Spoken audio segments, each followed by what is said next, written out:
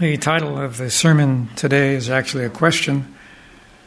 Have you seen the face of God? In Genesis 32:30, and I'm going to be going through quite a few texts, but we'll stop at a few of them and read together. But and we'll let you know when we get to that point. It was a story of Jacob wrestling with the angel, and when he finally realized who he was actually wrestling with, there in 32:30 in Genesis, he said, "For I have seen the face of God, and my life is preserved." Indeed, he was. He was wrestling with as the Bible says, the angel of the covenant, the archangel, which actually is Jesus Christ. A little later, at the beginning of the book of Exodus, in chapter 3, you remember there's the burning bush. And it says, Moses hid his face, for he was afraid to look upon God. But then as we move a little further into Exodus, particularly through the chapters 19 through 34, we learn about Moses' 2 trips to the top of Mount Sinai. And never before in history, since the fall, certainly, has anyone spent more time directly face-to-face with God. And since the Apostle Paul says Jesus was the rock, he was the one of the Old Testament that the people of God dealt with. So Moses had the privilege of spending 80 days communicating directly with God the Son. Of course, later, in his human form, the disciples had the privilege of spending 3.5 years with him. But as we take now a look at Exodus 32, again, another part of that, and then Exodus 33, a very interesting description here. And this was the story of the golden calf. And while Moses was up on the mountain the first time, the people were not following God and decided to have their own, I guess, Egyptian religious service, which got completely out of hand. And when God says, you better go down, these people have corrupted themselves. And so Moses goes down. And in fact, there in verse 30, I believe, of Exodus 32, in fact, if this is the verse I was looking for, actually in verse 33, and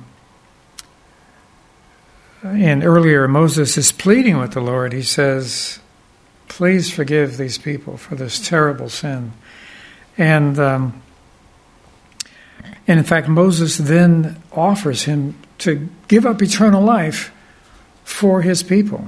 You talk about love, amazing love that Moses had for these difficult people that he had to deal with. But nevertheless, he loved them so greatly. And we find finally in verse 30, chapter 33, verse 11, and so God comes down and talks with Moses and Aaron at the meeting of the tabernacle. And the Lord says in verse 11, spoke with Moses face to face as a man speaks to his friend. And what an amazing privilege that was given. A little earlier in these chapters, when Moses is pleading with God not to destroy the people. And you remember, the Lord said, now let me alone, get out of my way now, so I can let my anger wax hot, and I'll destroy these people for their wickedness. Moses was wide awake. He realized that God was saying as long as Moses was in the way, God wasn't going to destroy these people. And so Moses got right in the way and says, Lord, please, please, please, what do you think the heathen are going to say? You couldn't get them all the way to the promised land? Brought them out of Egypt and couldn't get them to the promised land? What about your reputation, Lord? And so at one point, the Lord says to Moses, he said, well, these people who you took out of the land of Egypt, you take them on in. But I'm not going to go with you. And again, Moses is pleading with the Lord, please, please, please go with us. And so, again, there in verse 11, where it describes Moses speaking, our Lord speaking with Moses from face to face. And what a beautiful opportunity, event, and it happened after Moses' intercession. Then in chapter 34, verses 29 to 35, it describes how when Moses came back down the second time from receiving the Ten Commandments from God, he didn't realize it, but his face was shining with the glory of God, so much so that the people couldn't even look at him. He was like, I guess, brighter than the sun. So they had to put a veil over him to cover up the brightness, indicating that we are changed as we spend time with God. And then in Numbers, if we go over to Numbers chapter 12, again, God intervening and communicating with Moses and Miriam and Aaron, actually. And the first part of that chapter, first few verses.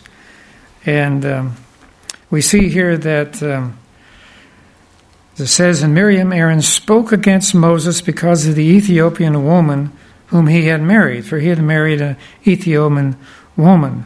In some of the translations, Cushite. But that would suggest, perhaps, that she looked a little different than the Israelites. And so this racial discrimination thing must have started a long time ago, because they got upset. And then in verse 2, has the Lord indeed spoken only through Moses? This other thing was just an excuse. It says, is the Lord indeed spoken only through Moses? Has he not spoken with us also? And the Lord heard it. So basically they were saying, Moses, you're just taking too much on yourself. Remember, that was exactly what Korah, Dathan, and Abiram said. You just take too much. We're all holy, you know. Well, God didn't think so. And so it says in verse 3, now Moses, the man, was humble. Now, in the Old King James, it says he was meek. That doesn't mean he was a pushover. Moses was one of the strongest characters that we know about in history, but he was humble. And then verse 4, suddenly the Lord said to Moses and Aaron and Miriam, come out, you three, to the meeting of the tabernacle. Now, I've never had audibly hear the Lord tell me to come out and listen. But I think I would do that if he said that. Because I think Moses, and particularly Aaron and Miriam, knew this was pretty serious. And so they came out, and the Lord came down in the pillar of the cloud and stood at the door of the tabernacle and talked with Aaron and Miriam, and they both went forward. And then God says, now hear my words. If there's a prophet among you, I, the Lord, will make myself known to him in a vision. I will speak to him in a dream. But not so with my servant Moses. He is faithful in all my house. I speak with him face to face, even plainly, not in dark sayings. He sees the form of the Lord. Why then were you not afraid to speak against my servant Moses? And so the anger of the Lord was aroused against them, and he departed. And we remember in the story, as the cloud left, suddenly Miriam became leprous. That was her, so apparently she was the instigator in this problem, this rebellion. But the Lord moved very quickly to stop this rebellion, because he knew that if it continued, Israel would lose their protection completely if they continued in this rebellion. But we see in verse 11, Aaron pleads with Moses, please do not lay this sin on us. And so the Moses cried out to the Lord, and please heal her, O God, I pray. And so she was put outside the camp for 7 days. But we see again the evidence of Moses' humility, even though indeed he had an enormous privilege of being the one who would speak face to face with God. Yet, even though his siblings were older than he was, and in the Middle East, and much of the rest of the world, older siblings tell the younger siblings what to do. That's just the way it is. And usually the older brothers and sisters are caring for the younger ones. So basically that's the way it works. And so they were the older siblings. And here this young upstart brother of theirs seemed to be getting, in their way of thinking, all the privileges. But God spoke up and reproved them seriously. And yet Moses, in his humility and his graciousness, immediately pleaded with the Lord to forgive them for what they had done, what they had said against him. In 2 Chronicles 6:42, Solomon says, "O Lord, do not turn away the face of your anointed." So that would be the face of Jesus. "Do not turn away the face of the Messiah from us." Ezekiel 14:16, a call to repentance. "Turn away from your idols and turn your faces away from all your abominations." Then David in the Psalms, chapter 27, verse 9 says, "Do not hide your face from me." And just before that, in the verse before that, he says, "Lord, your face I will seek." All through the Bible we find this interesting call to come into this direct communion with God, with Jesus. And it speaks of it as face to face. And yet in Isaiah 53, you remember the part of the prophecy which says that we hid, as it were, our faces from him.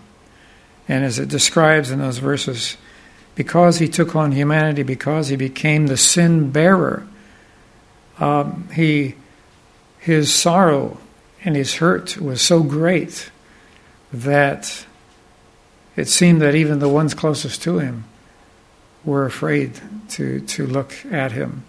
And in fact, we know at the cross, most of the disciples ended up running away, except for John, who stayed there, close at hand with his mother. And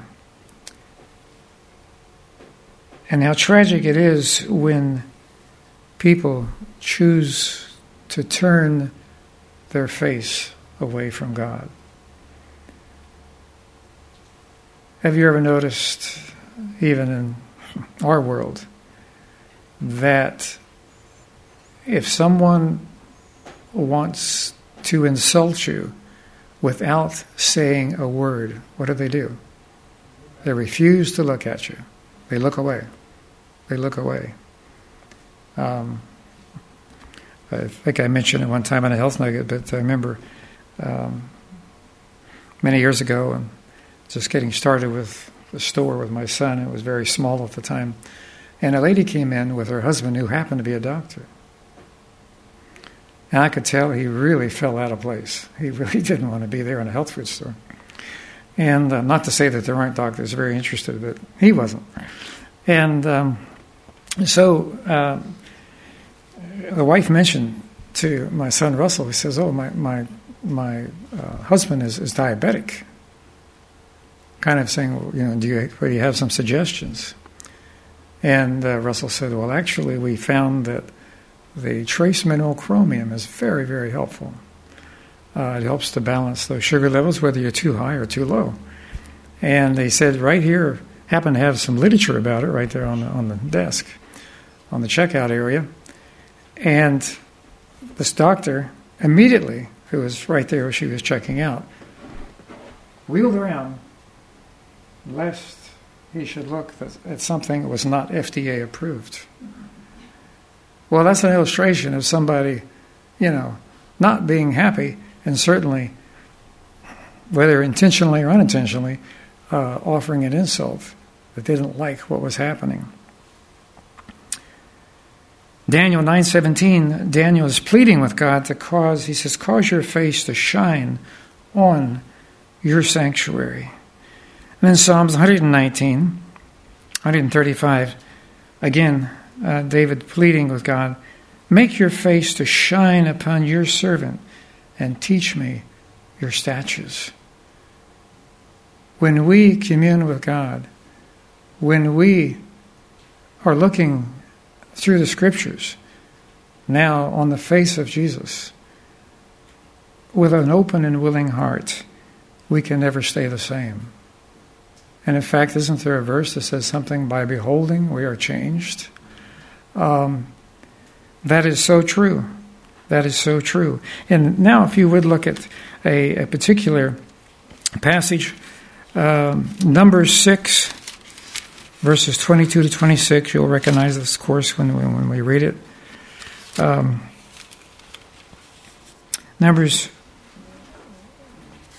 6, 22 to 26. And the Lord spoke to Moses, saying, speak to Aaron and his sons. And of course, this was after they had been inaugurated as the priests, for the priesthood, saying, this is the way you shall bless the children of Israel. Say to them, the Lord bless you and keep you. The Lord make his face shine upon you and be gracious to you. The Lord lift up his countenance upon you and give you peace.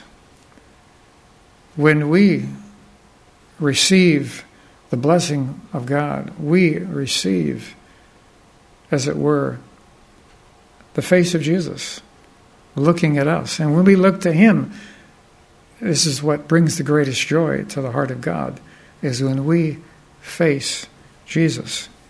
As I have thought about Hebrews chapter 11, which is the story of the faithful ones throughout Scripture, particularly the Old Testament, and we see these people who were counted as followers of God, and some of them we wonder, now, why are they in this list? Because we knew they had some major problems. But I see as you read through Hebrews 11 that yes, they were real people. They had real problems. Some of them crashed and almost burned, metaphorically.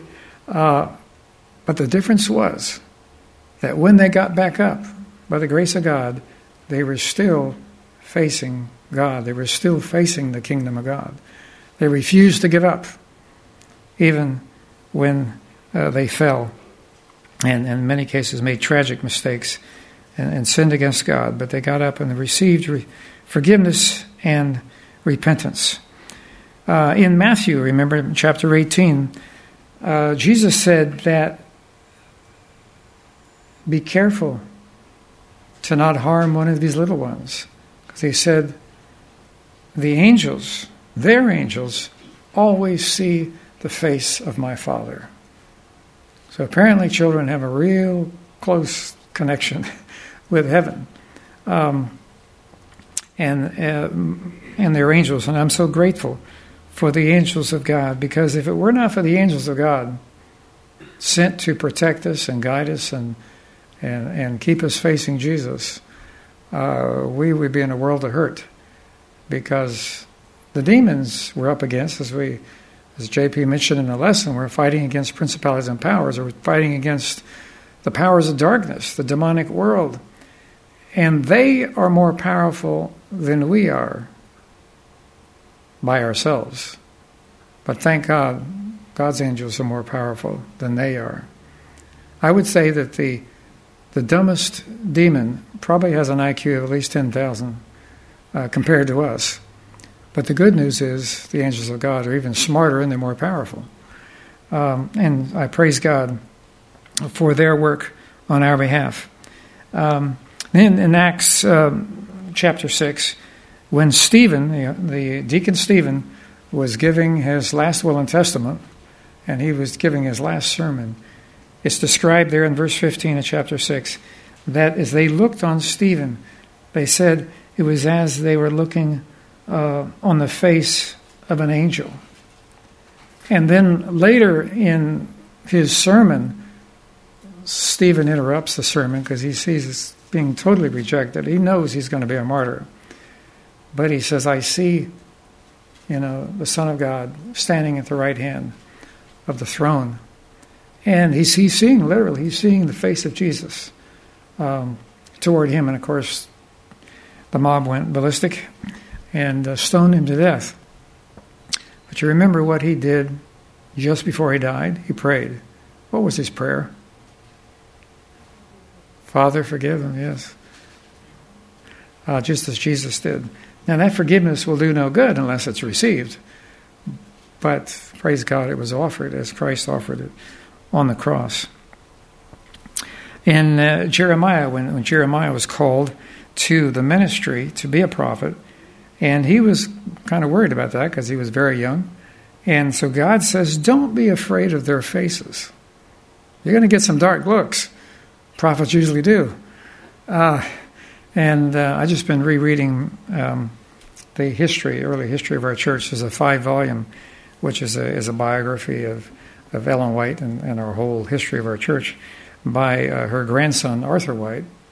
And if you haven't read it, it's worth reading. It's amazing what the pioneers went through. And you wonder, how in the world did God manage to get us this far with all the challenges they were facing then?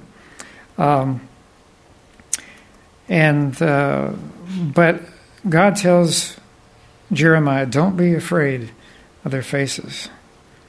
And Psalms 85 describes mercy and truth have met together, righteousness and peace have kissed.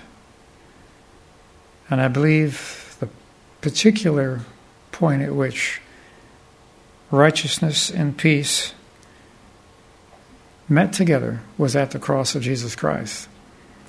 And that's when they were beautifully illustrated in such a mighty way. And as many people have trouble, thinking about how God can destroy the wicked. And I've known some people, God never destroys anybody. Sin will naturally destroy them and they'll just self-destruct. But they say, God can't do that. How could he do that? In fact, I've run into several people like that. And because they just can't, God is love, how can... Well, we have something called the flood. That wasn't caused by the devil. In fact, we understand he was worried about whether he was going to survive during the flood. And we have Sodom and Gomorrah, and that was no evolutionary accident. That was a judgment from God. But when we look at how God has dealt with the sin issue, we see that everything must be viewed through the prism of the cross of Jesus Christ. Because Jesus came to die for us so that everyone could be saved. He's not willing that any perish. He wants everybody to be saved. And no one will be lost because they were a sinner. The ones who are lost will be lost because they rejected Christ's salvation.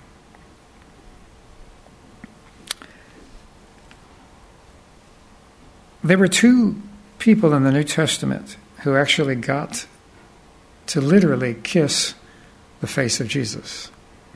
You remember who that was? Mary, the mother of Jesus, obviously, when he was a baby, and Judas. What a contrast. What an amazing contrast when you consider the Judas kiss was total treachery and betrayal. And Mary, the mother of Jesus, kissing that little face. I know that beautiful song that says, Mary, did you know? Mary, did you know? When you kissed your baby, you kiss the face of God. Such a beautiful song. In the Revelation 6:16, it describes the wicked as praying to the mountains. Didn't want to pray to God. Now they're praying to the mountains. The fallen us and hide us from the face of him who sitteth on the throne. And then in Revelation 22, it says, describing the new earth, the new heaven and new earth, there'll be no more curse. And it says, I will be their God, they shall be my people.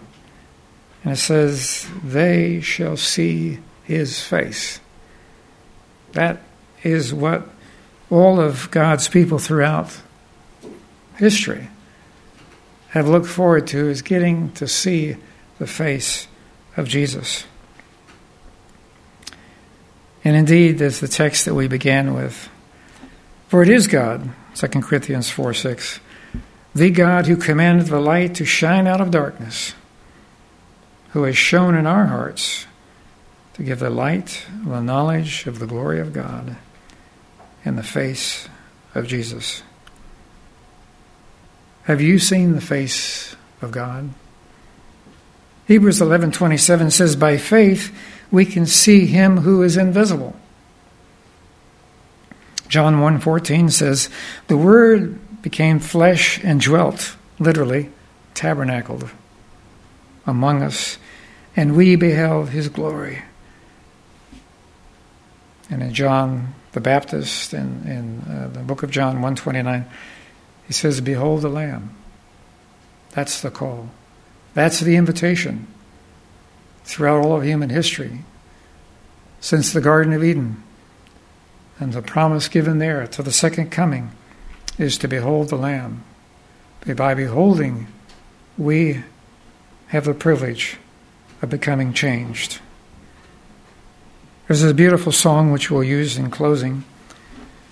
Turn your eyes upon Jesus, look full in his wonderful face, and the things of earth will grow strangely dim in the light of his glory and grace. Let us pray.